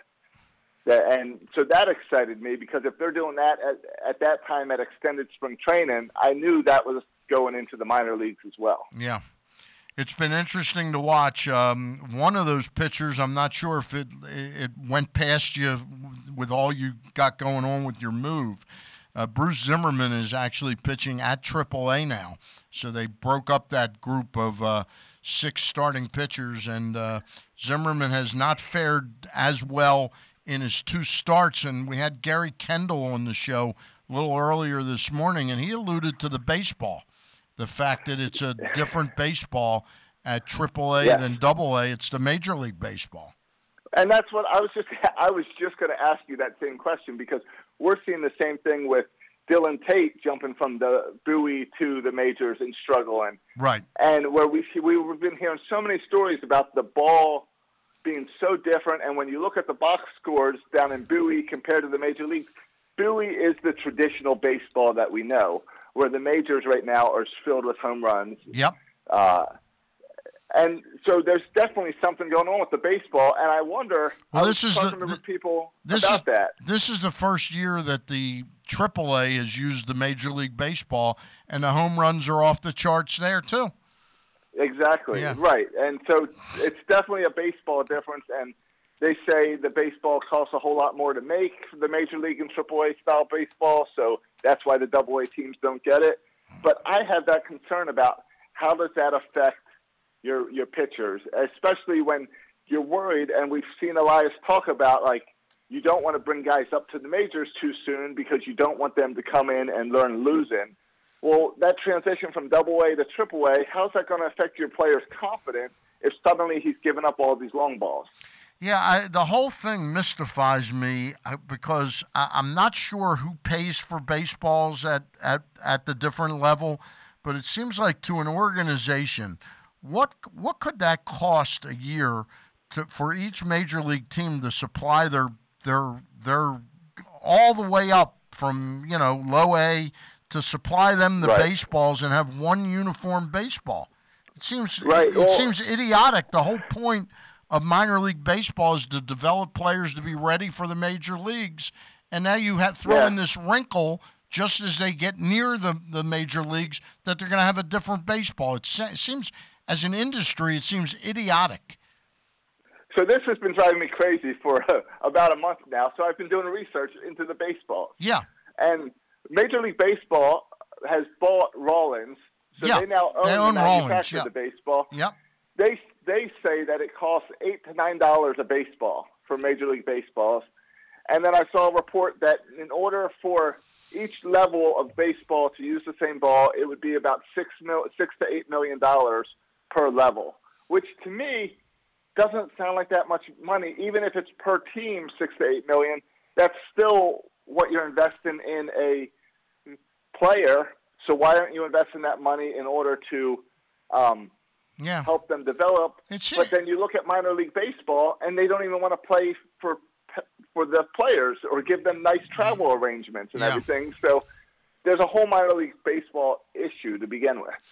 It is pretty interesting, but clearly Major League Baseball owns Rawlings, and I wonder if the $8 or $9 of baseball is with Major League Baseball or Rawlings making a profit on the balls, but if Major League Baseball owns them, couldn't they make their profit off of selling the balls to people outside the industry and maybe make that price of the balls like $6 a ball rather than $9 a ball to affiliated teams? Right. It just and remember, if you go to Camden Yards, you can go up to the warehouse and buy game-used balls for $25. Right. Why don't they take those game-used balls, send them to Double-A? Right. Maybe it makes too much sense. So did you get any sleep last night? I got about an hour and a half in 3 30-minute spurts. And where did I pull over and sleep for 30 minutes and then keep driving. And you did all the driving? Mandy drove during those 30 to 40-minute spurts. Oh, you mean you slept for 30, 40 minutes and she drove? Okay, I got you. Yeah. I got you. Yeah, and then I'd be refreshed a little bit and take on some more hours. It was a 12-hour drive. And the kids were all – how many kids do you have, 3? I have 3 girls, and they slept most of the way. Lucky. So they're exploring the home now. Very excited to be down here. All right. Hey, Josh, great talking to you again. We know we'll stay in touch with each other because we got one thing that unifies us, that we're Oriole fans, right? Yeah. It doesn't matter how ugly it is on the outside. All right. We're still there. All right. Good luck with everything. Let me know if you need some information on that idea, okay? All right. Thank you. All right. Good luck with everything, Josh. There you have it, Josh Soroka. Major move from Arnold, Maryland to St. Augustine, Florida for work and keeping Section 336 alive. We're very proud of him and his efforts. And if somebody is looking for a home in the Arnold, Maryland area, tweet him at Josh Soroka. That's SROKA, JOSHSROKA. I've never tried to sell a property on my show before, but there's always a first time. We are just about at 11:30. We're going to take a break right now, and we'll catch back up with you in just a couple minutes, and we will have on with us at that time Steve Sparks, one of the radio analysts for the Houston Astros. We'll talk to him about all things Astros. But right now, I want to tell you about Baltimore's favorite bar is just 771 feet from home plate. That's right. Sliders Bar and Grill, just steps from Camden Yards, is the perfect sports bar for baseball season and all things sports. with all the big events on dozens of TVs. Daily specials include Mexican Monday, Wingding Wednesday, Bloody Brunch Sunday, and more, with different drink specials every day of the week. You can also book your private parties at Sliders, with great spaces upstairs and on the outdoor patio overlooking Camden Yards. Sliders, Baltimore's neighborhood sports bar. See them at slidersbaltimore.com, and be sure to visit Sliders today. Ross Grimsley and I like to talk about one of our favorite places, and Craig Heist too. That's the Costas Inn. And we all think we know a little something about special, and the Costas Inn is one hell of a special restaurant. Located at 4100 North Point Boulevard, the Costas Inn is known far and wide for their great steamed crabs, crab cakes, and a whole host of nightly specials. Get a load of these. Monday night is crab cake night. Tuesday night is rib night. Wednesday night is steak night. And Thursday night is lobster night. And then on Friday, Pete and Nick offer a variety of special dinners. So take it from me, Stan the Fan, and my compatriots here at Pressbox and the podcast, Ross Grimsley, Craig Heist. We know a little something about special, and the Costas Inn is one hell of a special place. Check out Costa's Inn at 4100 North Point Boulevard. They're known far and wide for their great steamed crabs and crab cakes. And their nightly specials also include crab cake night on Monday, rib night on Tuesday, steak night on Wednesdays with a half-price bottle of wine, and lobster night on Thursdays. Check out CostasInn.com to find out more. And the delicious crab cakes are shipped anywhere.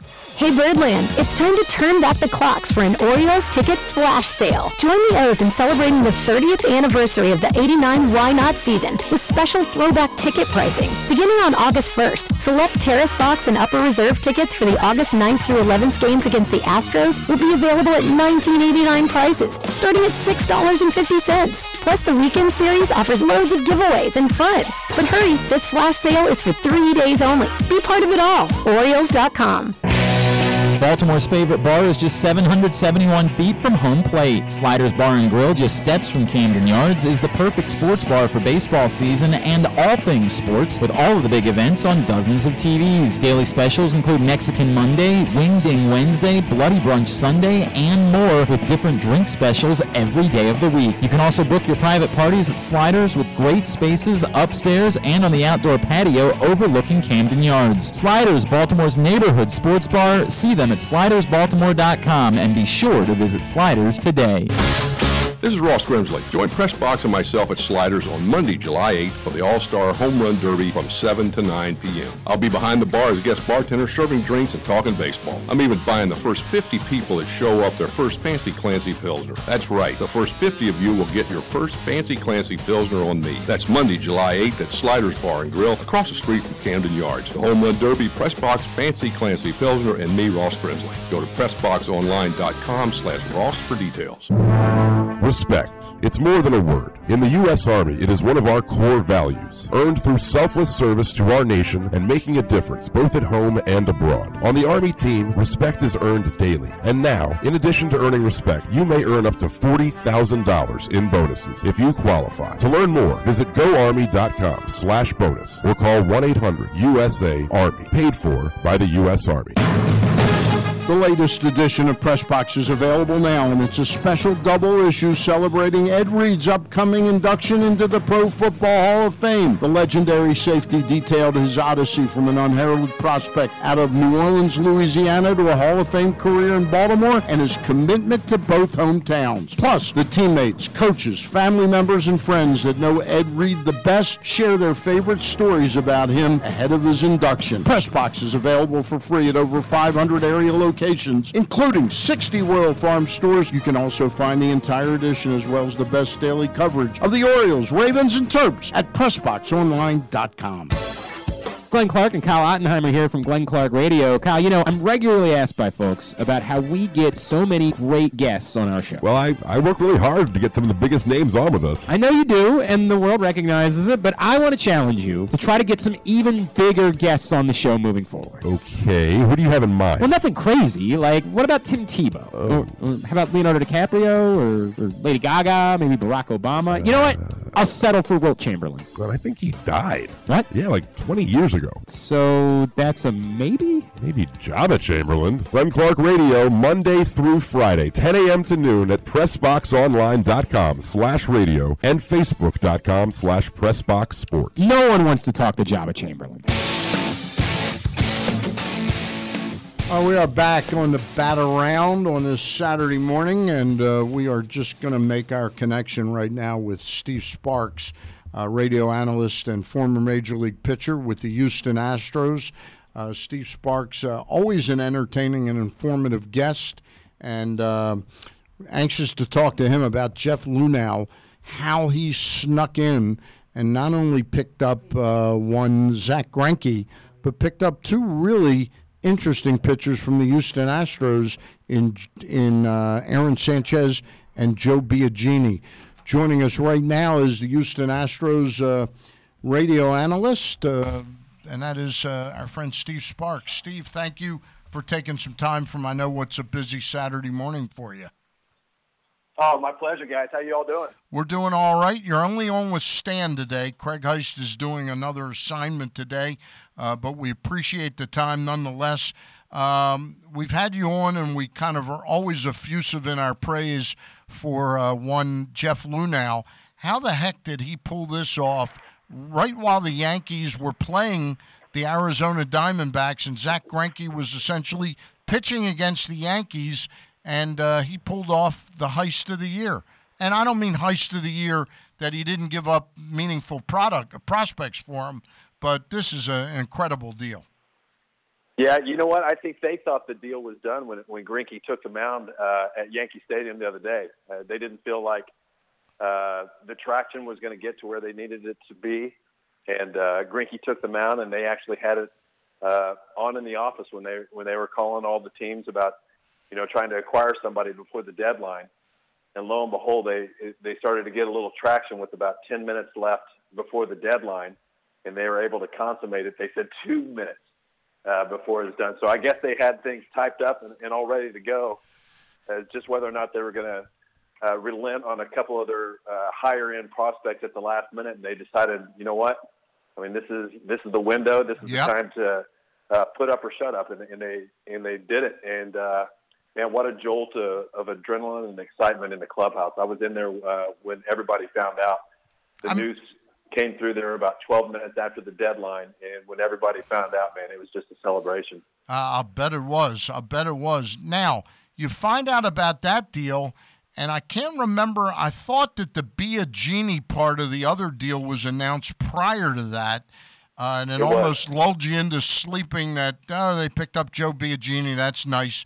Then all of a sudden it comes out that they get Greinke, and then to me the real sort of under the radar trade was the one that brings Aaron Sanchez, a guy who was 15-2 just 3 years ago. Yeah, you know what? They've been kind of known for maybe taking a chance on somebody that could be maybe a reclamation project. I mean, I don't know if you can say that fully when you look at what Sanchez was able to do his last 2 or 3 outings with the Blue Jays. But when you look back to Colin McHugh, who they picked up off the waiver wire, ended up being a 19-game winner in the rotation. They were able to pick up Will Harris, who ended up being an all-star and a real big piece in the bullpen. And then it was the Charlie Morton, the Garrett Cole, the Justin Verlanders, those guys that they feel like, you know what, they like to try to identify things that they do well and see if they can maximize that by throwing certain pitches a little bit more and maybe increasing the spin rates that we hear so much about these days. But I would imagine there's going to be a conversation pretty soon with Sanchez and Biagini too. Hey, we love what you do, and we acquired you for a reason, but we think you can be even better. And it'd be really hard for those guys to come in and resist because of the track record they have now. Yeah, I mean, it's fascinating to me. It's one thing in the old days, growing up as a kid, we would always throw out trade ideas. And look, I've played fantasy baseball for over 30 years, so I'm always making my own trades. And you always say, boy, this guy would be good on my team. But they not only identify players that would be good on their team, they seem to know going into trades how to make those players better by, like you say, emphasizing what they do and explaining to them sort of some analytical information. Right. Well, a big part of that, I mean, Mike Elias and Sig Mejdal were a big part of what the Astros started to do. And I think they do a great comprehensive job of going throughout the season and all year long is trying to value and weight players throughout the league. You know, and if they feel like there's areas where they feel like that they can help a pitcher or a hitter get a little bit better, they may even weight those a little bit more because they feel like they can take them maybe even to another level. So, I mean, it's a arduous process, you know, to weight everybody, and they do a lot of, obviously, with the minor leagues too. So they've got their guys weighted, and if it makes sense, and maybe if you lose just a little bit, but you're in your window to go for it, and your owner's on board to spend a little bit more money. I mean, that's the mode they're in right now. I mean, I'm sure the Orioles are going to get there at some point. Yeah. You've got some brilliant people in your front office now, and you should feel very good about that. We're talking with Steve Sparks, who's a radio analyst for the Houston Astros. We're broadcasting from the Live Casino Hotel studio. Steve, how many years have you been with the Astros now in the broadcast booth? Yeah, this is my 7th year to do the full-time radio. I was doing pre and post for 7 years before that on television, but for 7 years, and including those woeful years, 2 or 3 years of the 100 lost seasons, where we watched this transformation take place. That's what I was alluding to. Were you down there? How similar? Because I know you well enough in the couple times we've talked to know that you've got one eye over here in Baltimore, just sort of seeing the progress. Does this blueprint look familiar to you? It does. You know what? I mean, it took a lot of things to kind of come together, and Mike knows that. I know he's so smart, and me personally, on a personal note, as far as Sig and Mike Elias go, I was very sorry to see them go because I know how important they were to this Astros organization. But I think everybody in Baltimore can rest easy knowing that they're going to do things the right way. But there's a lot of things that have to go in place, and you have to draft real well. You have to develop really good. And the Astros have done a great job of using the minor leagues almost as a laboratory to find different ways to keep an edge on a lot of folks as far as taking chances on their development skills and seeing if they can tweak things, and seeing a lot of players come out of nowhere and be valuable pieces, if not in the big leagues and in trades and ways to get the team better. But that's where it all starts. I think it's the player development, and the Astros realized that with Jeff Luhnow a few years ago when he took over the reins, is say, hey, if we're going to be able to sustain a really good team, now we're all about we want to win a championship, but if we want to sustain having a really good team, it starts with the farm system, and we have to draft well, and we have to develop really well. So we need to be on the cutting edge as far as that goes. That word development, it's interesting. You know, people know that we're going through a rebuild here, but when they see a guy like Ryan Mountcastle at Norfolk in AAA performing well, the instinct is, boy, we're so bad up here at the major league level. Let's bring up our best prospect. And these guys know that the deal is that they have to finish their development, so when they come up here, not that they can't make mistakes, but that they're up here to stay. That's vastly different than what we saw in with Mike's predecessor, Dan Duquette, who seemed, because of the dearth of talent in the organization, to always try to rush development. Yeah, I mean, that's the key, is to be patient. You hate to say this as a former player, too, but why start the clock on a particular player if you're wondering if he's exactly ready? Why start the clock on his major league service time before you need to? You know, no question about it. One thing that this team tried to do, as well as anything, is they tried to ladder these prospects coming up to the big league, so they weren't going to become free agents all at the same time. Once the team's good, I think to Kansas City, you know, when they had all those players come up to the big leagues at the same time, their window shut really hard right away. But if you have these guys in reaching free agency in, you know, maybe one here, then two the next year, and, you know, if you spread them out and there's a ladder there, that's a lot easier to swallow. We're talking with Steve Sparks, who's part of the Houston Astros radio team. He does the analysis on their broadcast. So when will Greinke make his first Astros start? He's going to pitch Tuesday, and oddly enough, it's going to be against the Colorado Rockies, a team that's been in his division for the last few years with the Dodgers and with the Diamondbacks. So a familiar foe for Greinke, so maybe a little easy footing as far as trying to get ready and prepare for a start. You're not going to have to at least know new hitters in that first one, but we're looking forward to it. I mean, what a craftsman he is, and somebody that used to throw 95, 96 who's still as good as he ever was, pitching at 90 miles per hour because of the change of speed, the location, the creativity. And, I mean, this organization is very excited right now because they feel like they added probably a third ace to their rotation. No question we were kind of about thinking, putting our heads together yesterday, how many teams even have one ace? Yep. And we think it's 10 or less.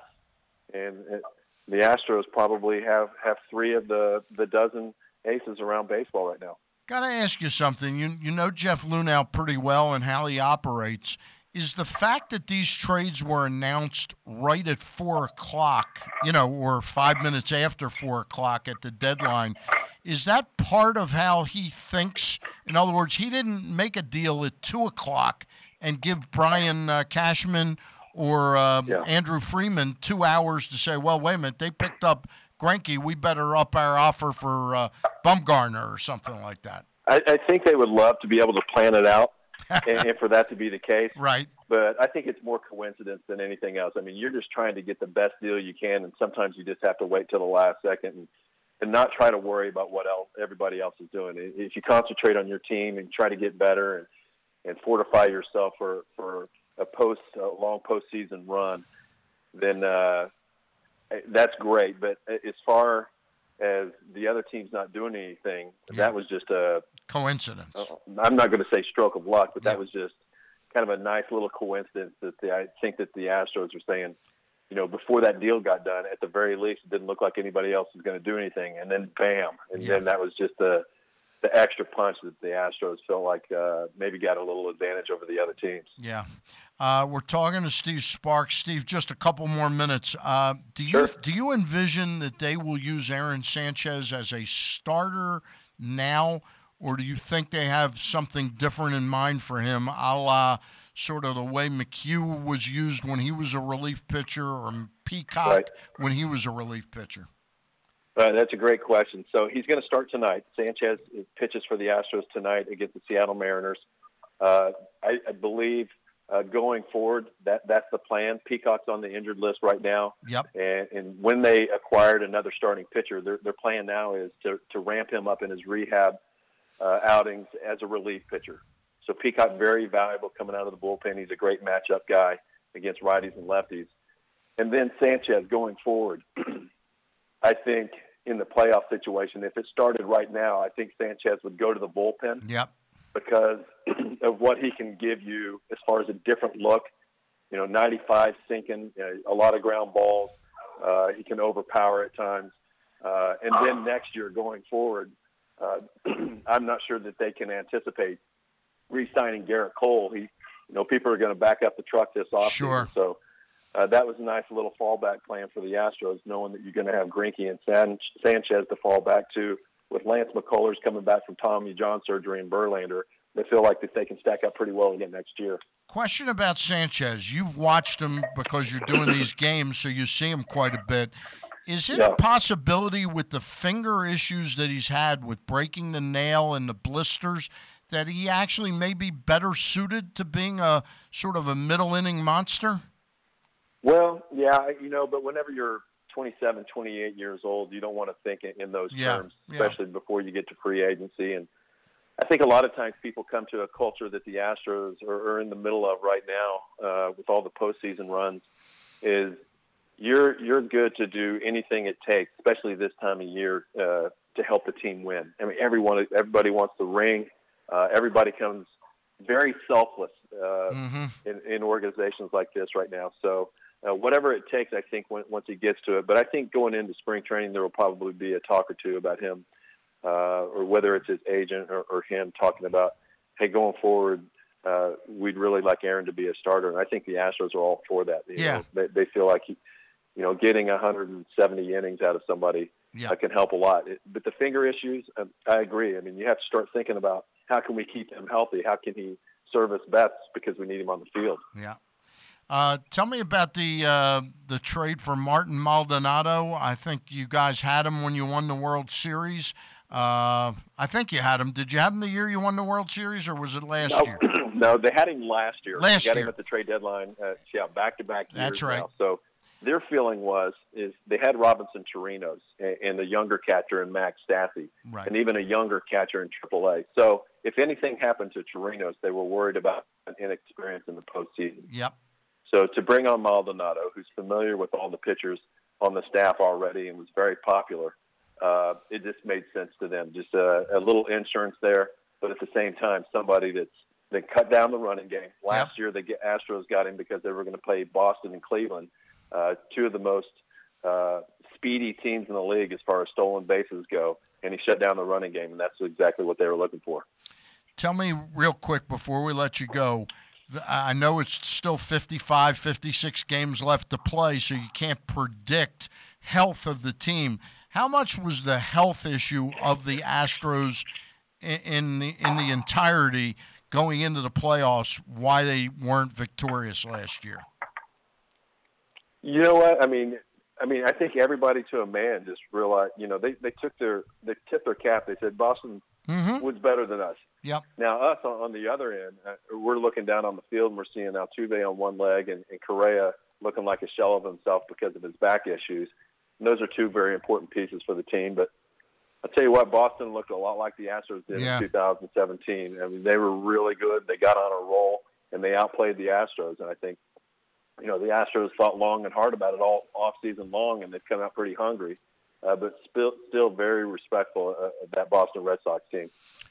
Before I let you go, I wanted to look up a little research on you last night just to refamiliarize myself with sort of when you played in the big leagues and all that. And I see this article from March the 14th of 19, March 14th of 2019, and it was talking about the 25th anniversary of something you did that was a little foolish. Are you bashful about talking about your? I've talked about it for 25 years, Dan. Tell our audience a little bit about what you did 25 years ago, Steve Sparks. Well, this is in a nutshell. I'd spent 8 years in the minor leagues to this point before I got my first invite to the major leagues, and I was in spring training. And our general manager at the time was Sal Bando, and he brought in this group early on in spring training, and they were one of those motivational groups that like to inspire you with some different feats of strength. And one of them was bending the bars with their teeth, and they blew up the hot water bottles and they exploded. And one of the other things was they'd tear phone books and they made it look like just a single sheet of paper. Right. So that happens, and the next day we have a rain delay. So I remember I was talking to Mike Fetters and Jesse Orozco. We were in the clubhouse, and we were just happening to talk about those guys and laughing about all the stuff that they did. And lo and behold, this is back in the days when we had a payphone in our clubhouse in spring training. There were some phone books over there. So we each grabbed one, and we were trying to see if there was a trick to it. And we were just talking for about 5 minutes. Nobody could get it going. But after 5 minutes, I got a few of mine started. And once you get it started, you can actually make a little progress. Right. So that's what I did. I stood up once I started getting it going a little bit, a quarter of the way maybe, and everybody started chanting my name. And I went a little further, and I dislocated my left shoulder. So the story came out that I got so hyped up when those guys came in that I jumped up on stage with them and tore my throwing shoulder. So that's the way the story's come out forever. Right. It's been on the back of baseball cards. It comes out on a list every time there's a stupid injury, whatever sport. They'll list the top 10, and I vacillate between 4 and 7. Right. And I'll get college teammates, minor league, major league teammates that always send me the new list, but I'm always in there in the top 10 for that stupidity. Next day, I get sent back out down in the minor league. Don't miss any time. I pitched with the harness the rest of the year, but it wasn't my throwing arm, but I missed an extra year in the major leagues because of it. And did your wife look at you like you were an idiot? She did, yeah, and she still does. We'll be married 30 years here pretty soon, and things haven't changed. Now, did that have anything to do with your going to a knuckleball? It didn't. I'd already made that. You'd already made that by change. That point, but obviously it didn't help matters as far as my standing in the Major League clubhouse, especially with our manager, Phil Garner. Well, it's all turned out pretty well for you. I know you do a terrific job. I'll look forward to meeting you for the first time. You guys are in town next weekend. Sounds good. Look forward to seeing you guys. Steve, thanks for your time, as always. You got it. Okay, there you go, Steve Sparks, part of the play-by-play team of the Houston Astros. He's been a guest on this show 3 times, always very entertaining and very informative there, talking about the Astros. Let's tell you, because there's not much time left for you to get. And by the way, today will be the day that Ed Reed goes into the Hall of Fame. That's right. So where is the latest edition of Press Box, which has now been on the stands about 6 weeks? It's a special double issue celebrating Ed Reed's upcoming induction to the Pro Football Hall of Fame today. The legendary safety detailed his odyssey from an unheralded prospect out of New Orleans to a Hall of Fame career in Baltimore, and his continued commitment to both hometowns. Plus, the teammates, coaches, family members, and friends that know Ed Reed the best share their favorite stories about him ahead of his induction. Pressbox is available for free at over 500 area locations, including 60 Royal Farms stores, and you can get the entire edition as well as the best daily coverage of the Ravens and the Terps and the Orioles at PressBoxOnline.com. One last reminder, join the Chesapeake Bayhawks in Annapolis tonight at 7 p.m. as they take on the New York Lizards. Arrive by 4:30 p.m. to attend the Lexus Tailgate Zone. Tickets start at $15. To purchase, visit thebayhawks.com/tickets or call the ticket office at 866-99-HAWKS. Go Bayhawks. Jerry's Tire is located in Baltimore City, just steps away from Little Italy and historic Jonestown. Jerry's not only sells all the major brand tires like Bridgestone, Michelin, and Continental, but is your go-to shop for everything from oil changes to factory scheduled maintenance. All repairs are backed by a nationwide warranty. The team over at Jerry's has been serving the Baltimore area for over 62 years and are eager to earn your business. Give them a call at 410-685-4330 or visit them online at jerrystires.com to shop for tires and schedule an appointment. That's Jerry's, GERRYS tires.com. I like world-famous chicken. You like world-famous chicken. We all like Royal Farms world-famous chicken. Why? Because Royal Farms world-famous chicken's always fresh, never frozen. Because it's hand-dipped in a secret recipe of herbs and spices. Because it's cooked on the spot, right in the store. And because it's the juiciest, best-tasting chicken on the planet. That's why everyone likes Royal Farms world-famous chicken. Western fries, too. Real fresh, real fast. Royal Farms. This is Ross Grimsley with a reminder to all my baseball friends out there that I'm now part of the Press Box podcast team. Catch my take on the O's and whatever's going on in this great game of baseball. We'll also touch base with some of my old friends and teammates. Tune in every Tuesday morning or listen anytime at PressBoxOnline.com/Ross Grimsley Show. Join the flock as the Chesapeake Bayhawks face off against the New York Lizards for Superpowers Night on Saturday, August 3rd at 7 p.m. at Navy Marine Corps Memorial Stadium. Arrive at 4:30 p.m. to attend the Lexus Tailgate Zone featuring games, live music, and complimentary Bud Light for ticket holders 21 and up. Tickets are available and start at $15. To purchase, visit thebayhawks.com/tickets or call the Chesapeake Bayhawks ticket office at 866-99-HAWKS. Go Bayhawks! Respect. It's more than a word. In the U.S. Army, it is one of our core values, earned through selfless service to our nation and making a difference both at home and abroad. On the Army team, respect is earned daily. And now, in addition to earning respect, you may earn up to $40,000 in bonuses if you qualify. To learn more, visit goarmy.com/bonus or call 1-800-USA-ARMY, paid for by the U.S. Army. The latest edition of Pressbox is available now, and it's a special double issue celebrating Ed Reed's upcoming induction into the Pro Football Hall of Fame. The legendary safety detailed his odyssey from an unheralded prospect out of New Orleans, Louisiana, to a Hall of Fame career in Baltimore, and his commitment to both hometowns. Plus, the teammates, coaches, family members, and friends that know Ed Reed the best share their favorite stories about him ahead of his induction. Pressbox is available for free at over 500 area locations, including 60 Royal Farm stores. You can also find the entire edition as well as the best daily coverage of the Orioles, Ravens, and Terps at PressBoxOnline.com. As the weather heats up, the menu at Chick-fil-A Nottingham Square cools down. Introducing the all-new Frosted Key Lime, a fun twist on one of America's favorite pies. The new treat is a hand-spun combination of Chick-fil-A's signature Ice Dream, Chick-fil-A lemonade, and natural sugar-free lime flavoring made from a blend of key limes, kaffir limes, and Persian limes. Frosted Key Lime gets its green color from a mix of nutrient-rich ingredients. Download the Chick-fil-A app today, place your order, and get points towards free stuff at our Chick-fil-A Nottingham Square. Plus, if you order using your app, your food will be ready when you get there. Stop by Chick-fil-A in the Nottingham Square Shopping Center at 5198 Campbell Boulevard and tell Steve we sent you. We are back on the Bat Around and broadcasting live from the Live Casino Hotel studios. Remind you, Glenn Clark and Kyle Ottenheimer will be here Monday through Friday from 10 to 12 each day. And Ross Grimsley will be on at 9 o'clock on Tuesday morning. Orioles play at home tonight at 7:05, and tomorrow, tonight is Walk with Elias night, right? Yeah. Is there any chance that the Nationals acquired Roenis Elias so that they could have a Walk with Elias night? No? It's possible. It's possible? I wouldn't put it out. I wouldn't put it out of the question. 1:05 start time tomorrow for the Orioles.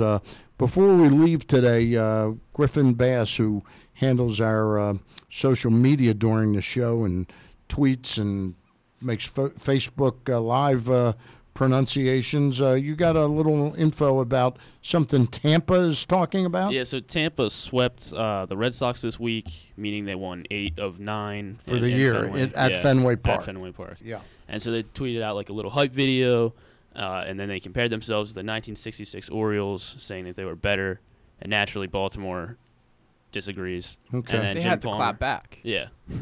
So everybody's So they're shooting upset back. about that. Yeah. And then Jim Palmer is shooting back? Yeah, and Jim Palmer recorded a little video of himself saying that so now just because the Rays swept the Red Sox, they are going to the World Series and going to win the World Series, and they're going to sweep the Dodgers 4-0 They'll have an MVP and a triple crown winner. All right, so he congratulates them on all that. Yeah. All right. That's a very weird thing for the Rays to tweet out. Bizarre, actually. I think they should just be happy about their accomplishment. I don't think it means they're better than the 1966 Orioles. Yeah. All right, I think we are out of time. That's right. Yeah, We're past. pretty much. Ryan McGettigan, Griffin Bass, thank you guys for being here. We thank you for listening or watching out there. And if you have watched us on Facebook Live, it's not too late to like and share the show. That will build up the cume across the day. We appreciate it. We'll see you next Saturday morning. I know one of our guests will be the lovely and talented Alex Chappell from Masson Sports. She does the sideline work on the Washington Nationals games. Craig and I will be back next Saturday. Have a great weekend, everybody.